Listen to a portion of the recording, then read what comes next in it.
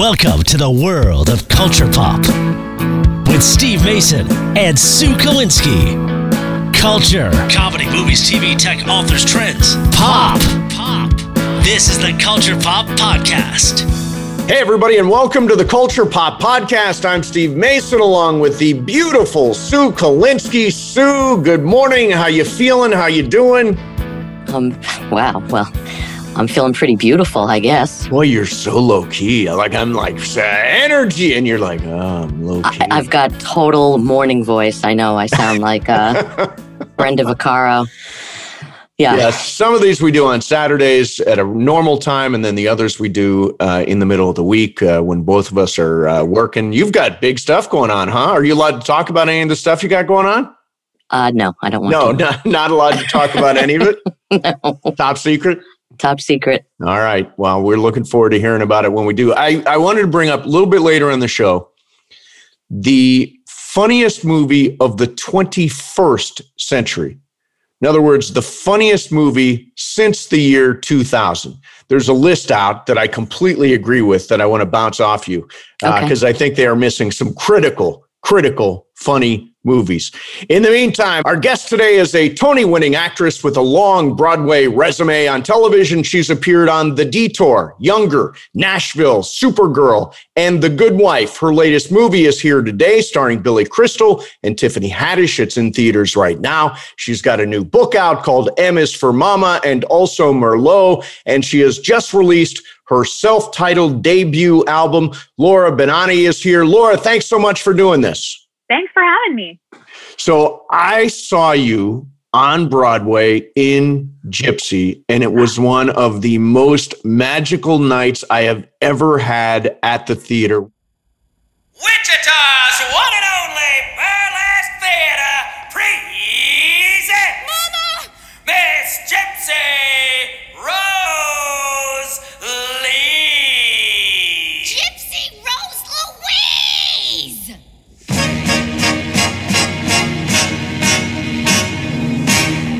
Let me entertain you.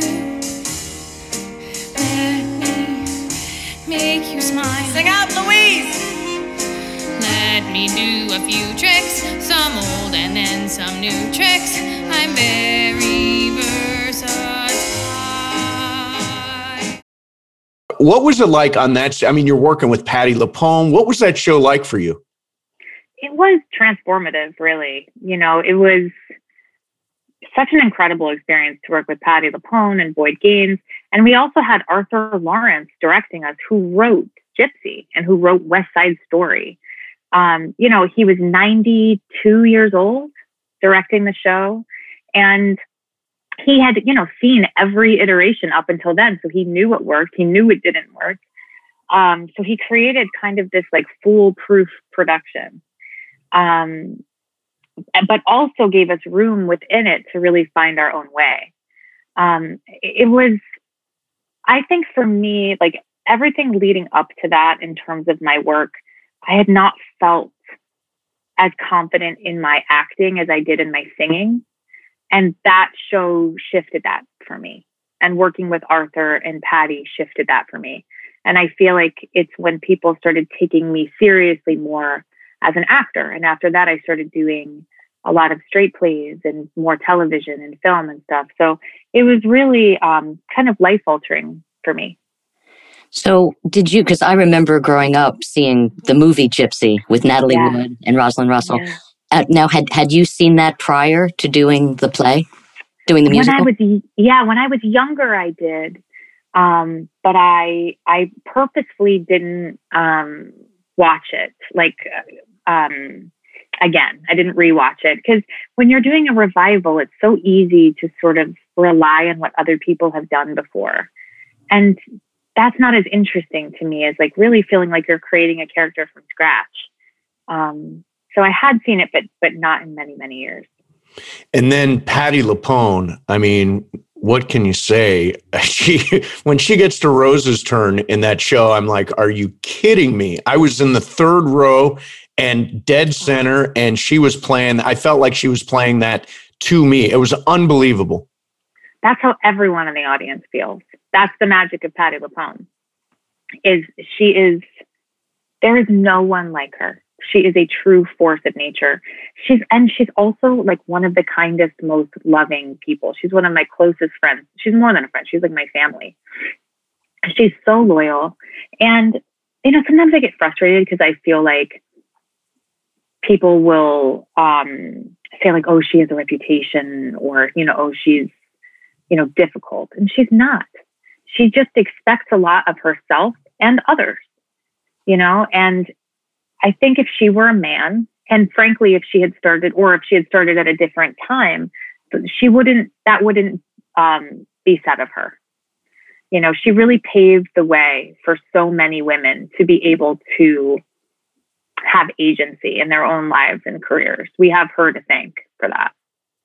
Yeah, I remember when she did Evita, and then when the movie came out, it was given to Madonna. Oof. And I thought to myself, like, how could they do that? I mean, it just seemed like so insulting to Patti LuPone to not give it to her. And I know that when it comes to movies, they were going for, the candy on the side, they were going for someone who they thought was going to, bring in this big audience. But God, what a knife in the heart. That happens to us so often, where musical theater performers or Broadway performers are known for a role and then they don't get to play it in the film because they're not quote unquote famous enough. And then you end up with this sort of like homogenized version of a character. And it's a bummer. Yeah. I started out as an actor, and I've always wondered on Broadway what it must be like to hold a stage, to be on stage and to feel that audience and that sort of crackle. What does that feel like? It feels utterly human. It's a very human experience. In that we are all there for the same purpose. Everyone backstage, everyone on stage, everyone in the audience. We have all made a choice to be in that building on this particular night and tell this story and experience this story. So there's something that feels almost ancient about that in the way that we've always sort of passed down our tales from generation to generation. So it feels like you're sort of part of something that began long ago. That I love that. I actually love the ephemeral nature of it. That everybody leaving knows that they saw something that is now gone. It only lives in memory. Probably on YouTube somewhere. Yeah, right. But to me, there's just the magic to it. And then learning how to gauge an audience, to read an audience. And when you're in a long run, to sort of learn the patterns of an audience, that a Tuesday night audience is different than a Thursday night audience, and why. You feel that like a detective or a sociologist. I really love it. Yeah, I did stand up for a very, very long time. And, you talk about the nights, like Saturday, like Friday early show, never good. You would think, oh, it's a weekend, but people are coming from work, so they're still tired. Saturday late show, a lot of times, bad news. People have been out all night, drunk, not really paying attention. But what I wanted to ask you, what's the longest run you've ever done? And has there ever been a time where you thought, if I have to say or sing this one more time, I'm going to kill somebody? I think my longest run was my first show I ever did. I did The Sound of Music on Broadway when I was 18. And I was an understudy for a year. And then I played the role for 10 months. So maybe not 10 months, maybe like 7 months or something like that. But so that was the longest run I've ever been in. But no, I'm one of those weirdos that I like the consistency of it because I find something new. I like, it's so rare as actors and performers that we have any sense of like control. So to know where you're going to be, what your paycheck is going to be, like what your day looks like, all of that to me feels so satisfying as a human. And then to get to go to work, and especially if you're playing a character that you love, to getting to like be them. It's like visiting a friend. You know, that's how I think of it. And there are certainly times I've been tired, or if I'm sick or in pain, that's always hard. But very rarely have I ever felt like I can't say this again. But that's because I've also been really blessed to be in some really great shows.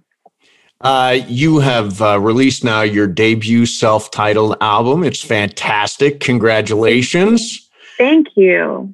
You've said that it fulfills your desire for musical outreach. What does that album do for you? You know, it took me so long to release an album because I have such a diverse taste in music and in artists.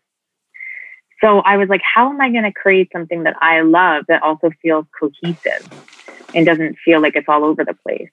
And so, you know, the thing that I love about what Matt Pearson, my producer, and Gil Goldstein, the arranger, did is they took essentially 100 years worth of music and arranged it in such a way that it feels like it could all have been written by the same person. But it's from very different artists. So you have, you know, Selena Gomez and Stephen Sondheim and Burt Bacharach and Rufus Wainwright and the Jonas Brothers.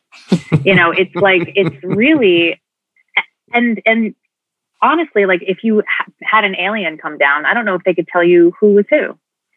And I really love that, because I feel like we put it into like my particular voice.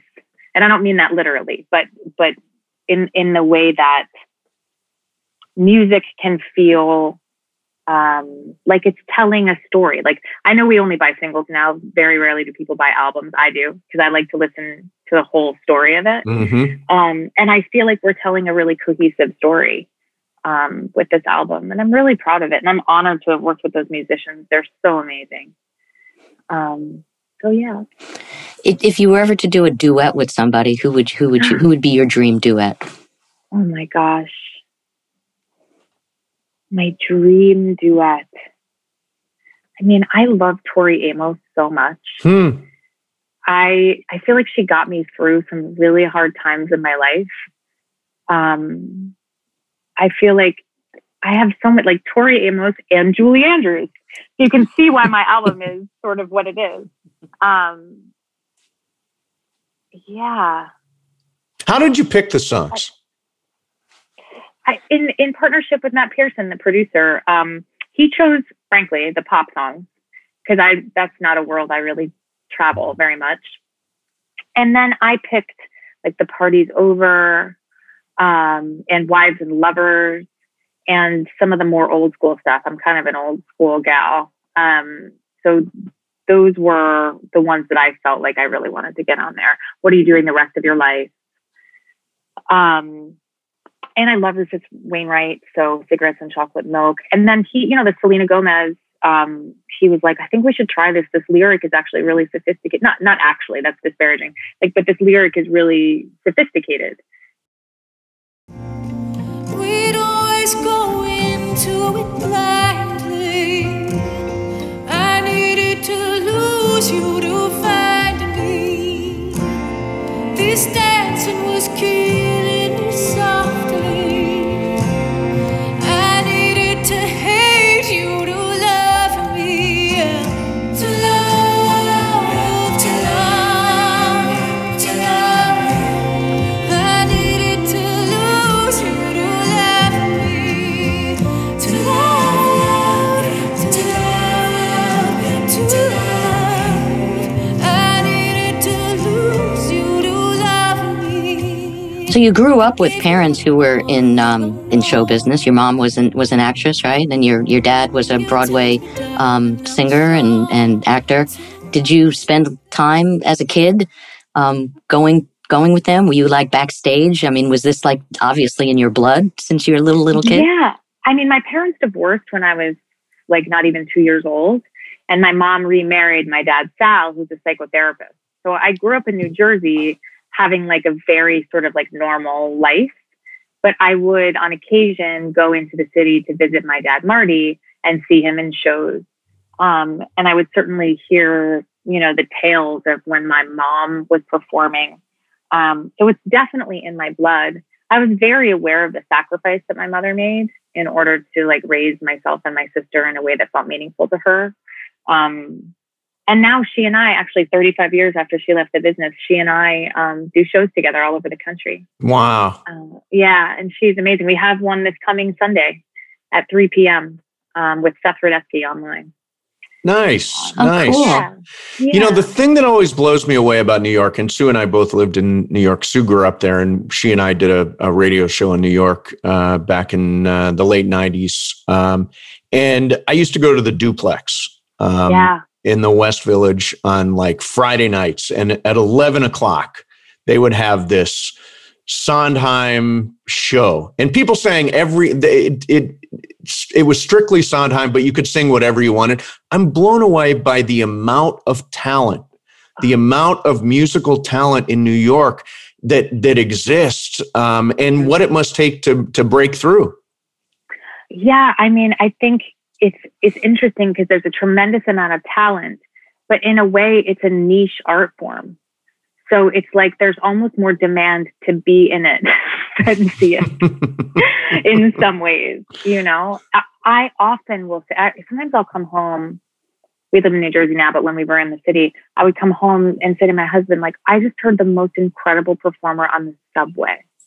And I don't know why I'm on Broadway and that person is on the subway. It is just a twist of fate. It has nothing to do with talent and everything to do with like the trajectory of your life and being in the right place at the right time, or just the path that was chosen for you. But there is so much talent, so much incredible talent, and less opportunity. You know, I think, look, I mean, Broadway is a $1 billion industry. It's like $87 billion a year it brings into New York City. So certainly people want to see it, but I wouldn't be able to tell you how many shows are running at any given time on Broadway, but it's certainly not enough to encompass the amount of talent in New York City or in the country for that matter. I know you would think agents and managers would be trolling, you know, the subways and, Washington Square Park and, all the areas where people are performing, outside. Because, there was a comedian many, many years ago. His name was Charlie Barnett, and he was a street comic, and he used to perform at Washington Square Park. And then he ended up going to Catch a Rising Star and all the comedy clubs in New York. And he actually, just from being seen on the street, got Saturday Night Live. And then he couldn't do it because he was illiterate and he couldn't read cue cards. No. So that's how Eddie Murphy got the gig. Oh my God. But he was that's brilliant comic. Heartbreaking. Yeah. There was a guy who was like a street poet named Brother Blue, who used to perform when I was a little girl, and he and my dad Sal, the psychotherapist, became really good friends. And he ended up being a professor at Harvard. And he would write this poetry and perform it, and he was just incredible. So you got to do My Fair Lady, which is, I think, one of the great American musicals ever written. And it also happens to be I played Henry Higgins, which was a dream role for me. When I wish we had tape of. when I was at Bowling Green State University, I played Henry Higgins, and I loved it. And I still do some of those songs when I'm like walking around the house and doing stuff. I've grown accustomed to her face and those shows. What a magical show that is, huh? It's unbelievable. It was always my dream role too. And, I turned 40 playing that part. So I had really made peace with the fact that I was never going to play it. I had just had my daughter when they were doing the revival. And I was like, there is no way that I can be the mom I want to be and the Eliza I want to be. And I ended up doing a play with Amy Schumer and Keegan-Michael Key instead that Steve Martin had written. And so I was like, okay, this is just not going to ever happen for me. I'm never going to play this part, but I've played so many other ones and I'm just going to be grateful. And then Lauren Ambrose, who played the role, left to do a TV show, and they called me and they said, do you want to do it? And I was like, yes, I do. And at that point, my daughter was 2 and could raise herself. No, I'm kidding. I felt comfortable enough and like I wasn't constantly exhausted. And it was just a dream. It was such a dream to do it with Rosemary Harris. Yeah. I mean, my goodness, she was 92 years old. Wow. Wow. And she's, I mean, she's still with us. I shouldn't say it like she was, but at the time she was 92 years old. Yeah. Yeah. They always gave me the musicals where you did the sing talking. Totally. Because I can't really carry it, but I can do the intonations and the inflections that make it sound like a song. So that basically boils down to what? Camelot and My Fair Lady. Those are kind of the two that you can, for a guy, that you can sing talk your way through. Like Dr. Dolittle, I feel like that one you can talk your way through. That's kind of it, yeah. Yeah. So tell me about your book. Your book is called. Let me ask you this.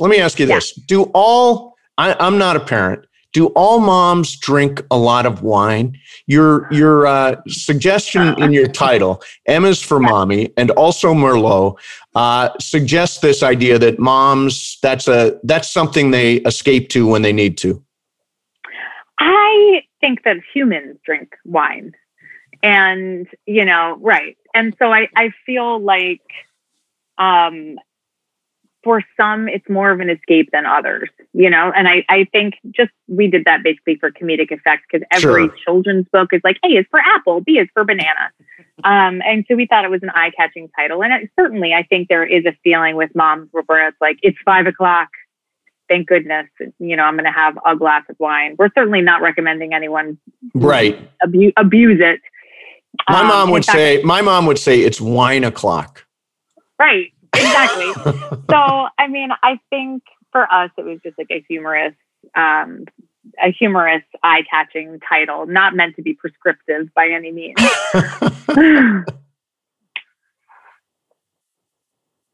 Kid where it caught you off guard, with like just being a mom.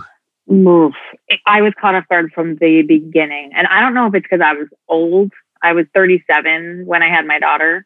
I feel like there's a reason why so many people are like 22 when they have their kids. You're just tired. At 37, you're just like, what? I've been doing this life one way for 37 years. And now I have to like do this other thing. But I mean, to be transparent, I had really, challenging postpartum depression and anxiety.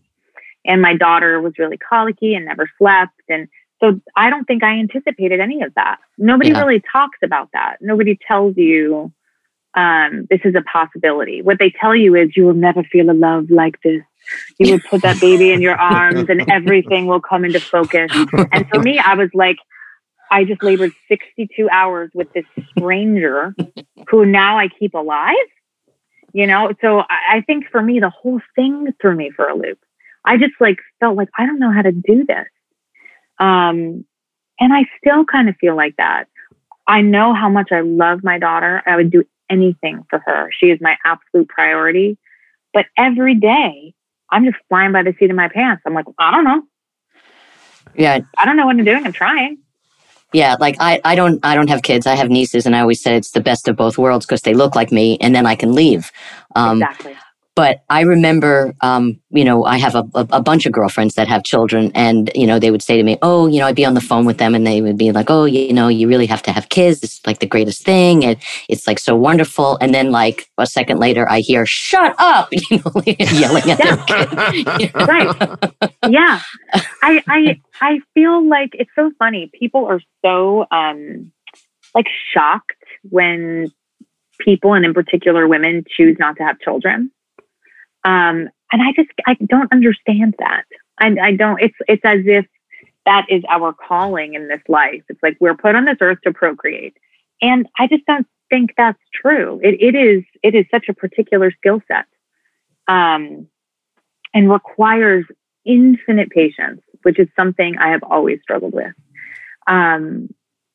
So, she is for sure my teacher, not the other way around. Yeah. So well, infinite patience is not something that I necessarily have got. I always thought I would be very bad at being a dad. I mean, I would have been just a mess. I probably am a little bit too much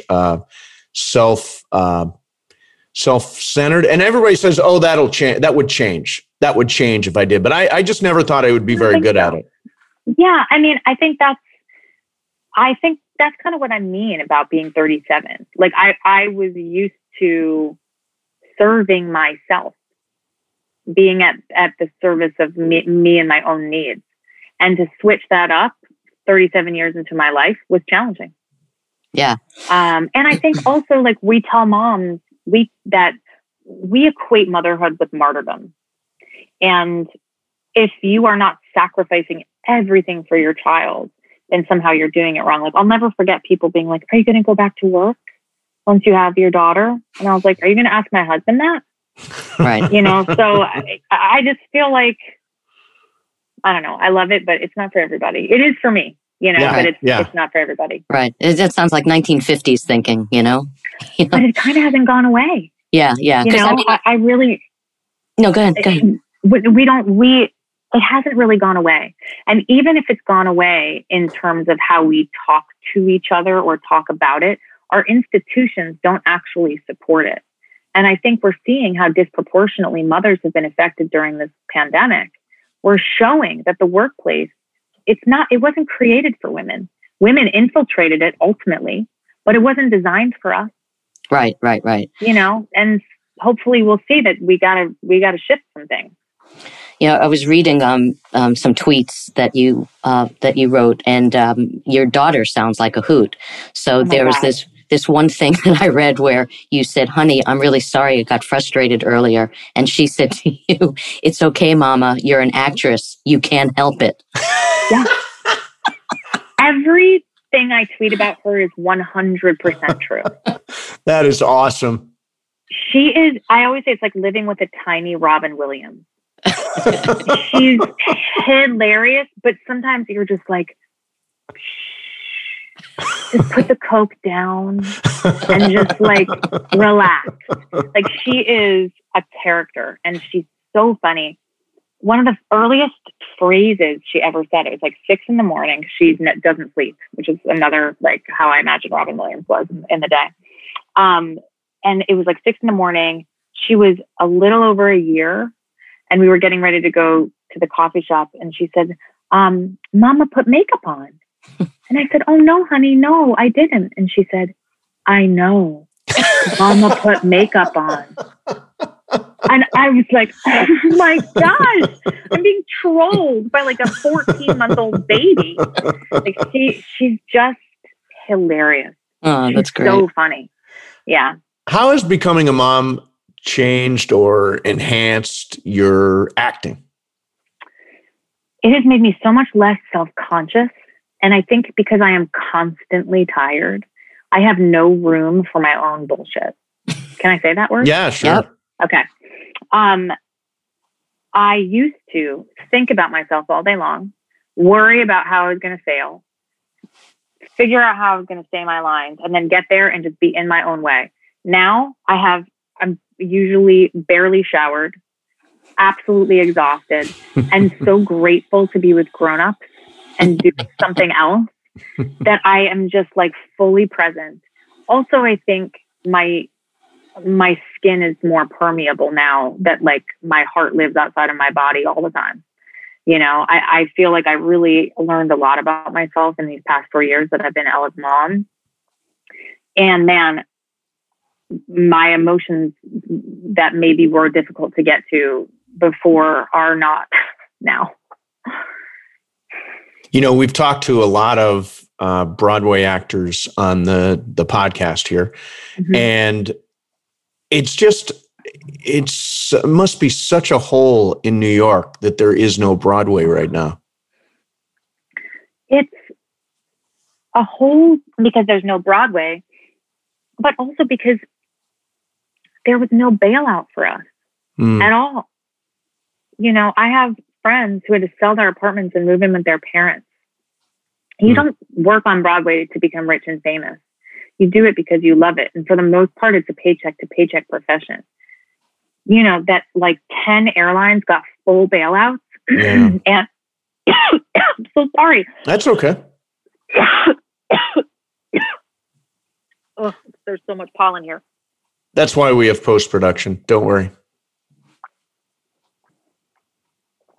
Whew. Sorry. That's okay. But 10 airlines got full bailouts. And I have friends who are like living at home in Illinois. It's heartbreaking to me. Yeah. And yeah. What are they telling you about? Because I saw the date. It's like mid-September, potentially Broadway. What have they told you? Since you're on Broadway, do you have any inside information? Are you planning a show? Are they mounting shows? How's that all that working? I have no inside information other than to say that much like the rest of our country and other spaces, we are also having like a reckoning when it comes to social justice. BIPOC and, trans people and disabled people and deaf people are saying like, we can't come back until it's a safe space for us to come back to, and demanding that our union be a part of that our union actually protect everyone. So those are the conversations that are being had within our community. And I'm grateful that we're having it, and I'm grateful to be a part of it. But in terms of what is coming back and when, I don't really have any information. Yeah, did you see that they canceled the Golden Globes for 2022? I think that's great. It's unbelievable. I think it's incredible that NBC took that stance. Mm-hmm. Yeah, it really is. Because that lack of diversity. Plus, the Golden Globes have always been such a sham. I mean, anybody that's been through that dog and pony show, and I think, by the way, it literally is a dog and pony show. Anybody that's been through it knows that there's some scam activity going on. I actually, in addition to the lack of diversity, I always think there's kind of that weird sort of kissing up to the guy from, I don't know, Luxembourg or, whatever that happens to be. Yeah. Yeah. I mean, you always hear like that studios or whatever, like buying Golden Globes for people. And, I think that's the danger of sort of any award situation, but that one certainly more than others. Although you won the Tony, what was that night like? Oh, that was amazing. I didn't come into this world thinking I want to be a famous person, but I did think I want to be a working actor and I want to work on Broadway. And for me, the highest point you get to is the Tony Award, so to be in that room with my community and my family and to have Arthur Lawrence at 92 standing for me was just, a moment I will never forget and I will always cherish. Yeah. Yeah. Well, listen, we appreciate your time an awful lot. We look forward, by the way, to when Broadway comes back. I intend to make that trip from LA to New York to check out I don't know, sometimes I'll do 5 shows when I'm there. I go crazy. The book is called M is for Mama and also Merlot, and your self-titled debut album is out right now. Laura, thanks so much for doing this. We really appreciate it. Thank you so much for having me. This has been such a great conversation. She was great. I love Broadway. I know. That's one of the things I miss so much about New York when we lived there was I used to go see everything. Well, I've learned so much about your stage career. I had no idea. Well, hey, little known fact, I was accepted to Yale Drama School. Did you realize that? No, I did not. Yes, I did. I was definitely going to be an actor. Wow. Yeah. What was your audition? Oh, God. I want to say it was Cat on a Hot Tin Roof. Brick? Yeah, Brick in Cat on a Hot Tin Roof. Yeah. Oh, my God. I still have a little, by the way, My Fair Lady. You still have I still have a little. I can still do a little. Oh, okay. Damn. I've grown accustomed to her face. She almost makes the day begin. I've grown accustomed to the tune she whistles night and noon. Her smiles, her frowns, her ups, her downs are second nature to me now. Like breathing out and breathing in. I love your subtle accent. Very You got subtle. the little Rex Harrison accent. Yeah, that's going on exactly. He was the benchmark, right? there. Oh, of course. Rex Harrison was the guy. He was the ultimate sing talker. I was always a good sing talker. Not a good singer, good sing talker. Sing talker, close talker. So that would be a Seinfeld guy. He's Yeah, a sing exactly. talker. So I found this list, Sue. This is from IndieWire, which is a really good site, good for movie news, especially independent film. And they released a list of the funniest movies of the 21st century, according to them. So this is from 2000 on. Okay. And I just run through the list. I would argue that some of these are not comedies. Okay. Like Sideways is number one. Now, I love Sideways. It's a great movie about a guy in his midlife crisis, and I am not drinking Merlot. Paul Giamatti was so great in that, but not a comedy. School of Rock, a comedy, not one that I love. Yeah, I wouldn't put it in the top 10. Lost in Translation, number three. It's such a melancholy movie. It's not like a laugh riot. Grand Budapest Hotel, which is great, but again, didn't rock my world. Team America, World Police. Do you ever see that movie? No. Now that's some funny shit. Was That's it? some oh my God, that's so damn funny. Yeah. Now, who was in that? It was puppets. It was all puppets. Oh, It was okay. done by the South Park guys. So friggin' funny. At one point, two puppets actually have sex. It's awesome. Superbad is great. 40-Year-Old Virgin actually is, I think, one of the funniest movies. Yeah, it's definitely a great of movie. the last 20 years. Enough Said, which was a Julie Louis-Dreyfus and James Gandolfini movie. Again, great movie. Didn't think it was funny. Burn After Reading is actually really funny. That's a Coen Brothers movie with Brad Pitt and Frances McDormand. And then Midnight in Paris, which again, and that's not like laugh down funny. Yeah, I mean, I know it's Woody Allen, but it really wasn't one of his funnier movies. No, not at all. So what is for you the best, funniest movie since the year 2000? Well, Best in Show. Best in Show is so good. Was hysterical. Best line from Best in Show was, "I have two left feet." No, I really have two left feet. Eugene Levy.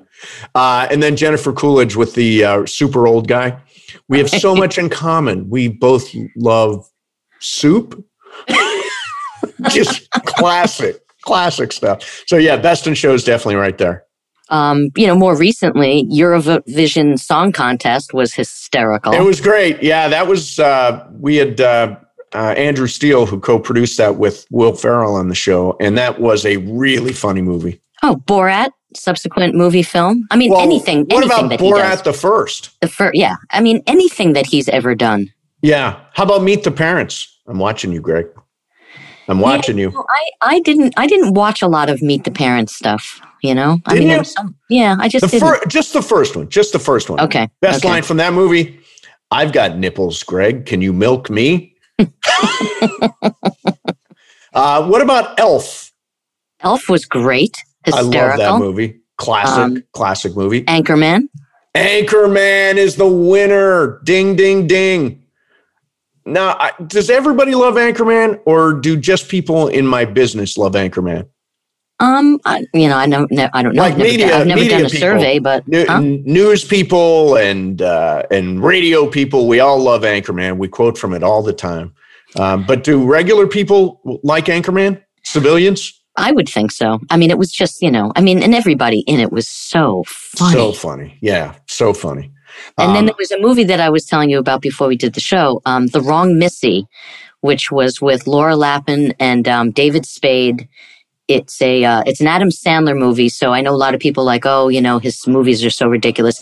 It's really silly. Yep. But it's so funny, and she is amazing. She's a brilliant comic actress. Is she? Oh, God. Yeah, I'd never even heard of that movie, Sue. When's that come out? When did that come out?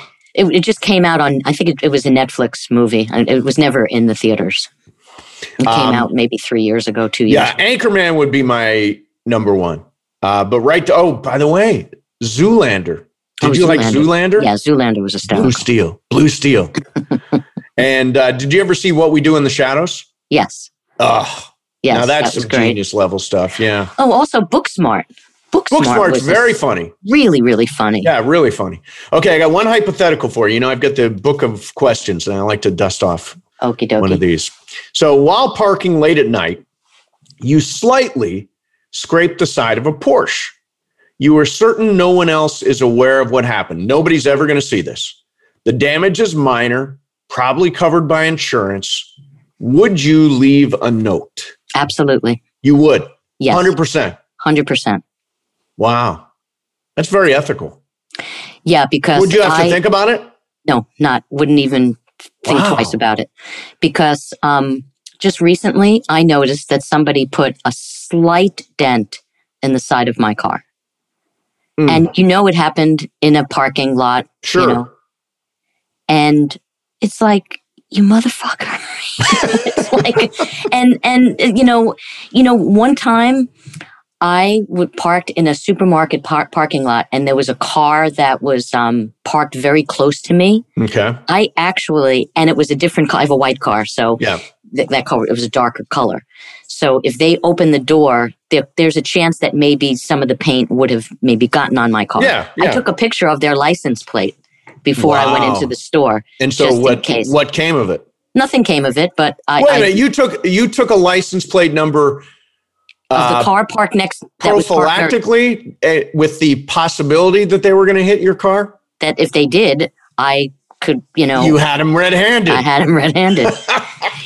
One time I was with a group of friends, and I was going through kind of like a really crappy time in my life. And we were going out to lunch, and it was a very windy day, and I opened up my car, and the door just flew, and it hit the car the parked car next to me. And the woman who owned the car came by just as it happened. And there was a little bit of a dent or whatever, a little scratch. And I just started crying because I was so emotional. And my girlfriends were basically, they were like my agents, my mood agents. And they were like, oh God, she's really going through a hard time. And the woman said, oh, don't worry about it. Don't worry about it. Yep. And she just said, "Don't." Oh, that's very nice. Yeah, this happened. Now, would you put a note? Well, this happened to me recently. So I was in the small parking lot by my acupuncturist, and so I backed up into this truck, and I dinged it a little tiny bit, but it was an old beater truck, right? Mm-hmm. So it's an old beater truck. It's dented all over the place, paint's chipping, all this stuff, but still. I felt like, all right, but the right thing to do is to leave a note. Guy calls me the next day and says, are you the guy that hit my car? I said, yeah, I'm the one. He goes, well, what are you willing to pay me? And I said, well, what are you looking for? He said, no, you make an offer. So I said, $300? And he said, done. $300. And I had to drop off $300 cash to this guy. Now that's just outright scammery. Yeah. Yeah. He probably parks that clunker everywhere. And it gets hit all the time. It's a gigantic truck. And maybe he's just getting 300 there and 150 here. But I always leave the note. Not that it happens all the time, but when it has happened, I've always left the note. To me, it's just such a cardinal sin to walk away from something like that. It would just stick with me, right? I would just totally. I would be like, it would be in my conscience, and it would stick with me. It'd bother me. Okay. So I'll tell you something. Years and years ago, when I was waitressing, it was kind of a fancy schmancy restaurant, and I was walking with a bottle of ketchup, and the top wasn't on cleanly, right? And I was shaking the bottle as I was approaching the table. And the top flew off, and ketchup went all over the back of this woman's white mink coat. Oh, wow. And I didn't say a thing. Whoa. You didn't say anything? I didn't say a thing. Wow. And And you then- never got fingered for that one, huh? Nope. But intermittently, as I walked by, because her back was to me and it was on the back of her chair, Yeah. I had like a rag and I would just kind of like swipe it, like every now and then as I walked by the table. Yeah. I would secretly swipe it A little to bit. get some of the ketchup. Oh God. Well, Because I thought, I'm going to have to pay for this mink coat. I was a waitress. I was making like no money. yeah. And I figured, look, I didn't, that's different when you ruin someone's car. I figured you got a mink coat, you're okay. All right. So you know who makes this show possible all the time, Sue? Yes, our good pal, Jacob. Yes. And you hear me talk about Jacob all the time. He's a sponsor of the Los Angeles Lakers, and he has partnered with the Lakers because they both know what it takes to have a successful team. In basketball, the GM and ownership construct the team, the coaching staff works with the players, and the players perform on the court. Think of Jacob as the owner, the GM, and a player coach. Jacob, the owner and GM, has built a large and powerful team that has got the knowledge and experience to help you win your case. Jacob, the coach, has got meetings with his team and analyzes the best path to success for your particular case. And Jacob, the player, will do whatever it takes to help you win your case, even jumping on a call, meeting face-to-face with the insurance company, or deliberating in a courtroom. Jacob's a real person, real attorney. That's why he's my attorney. And if you're ever injured in an accident, he should be your attorney to call for a free consultation. 844-24-JACOB. That's 844-24-JACOB. 844-24-JACOB, or remember the catchy jingle, accident or injury. Call Jacob and Ronnie. Call Jacob. All right, I'll take it. Okay. Yeah, I was going to do it as Rex Harrison there. Oh, I wish you would have. Call Jacob. No, that's a tough one. That's a tough one. Damn. Call Jacob. Yes. All right, Sue, fun as always. Thank you very much. Don't forget, wherever you are, hit the subscribe button. We appreciate that a lot. And rate us and review us also makes a big difference. And we will see you next time on the Culture Pop Podcast.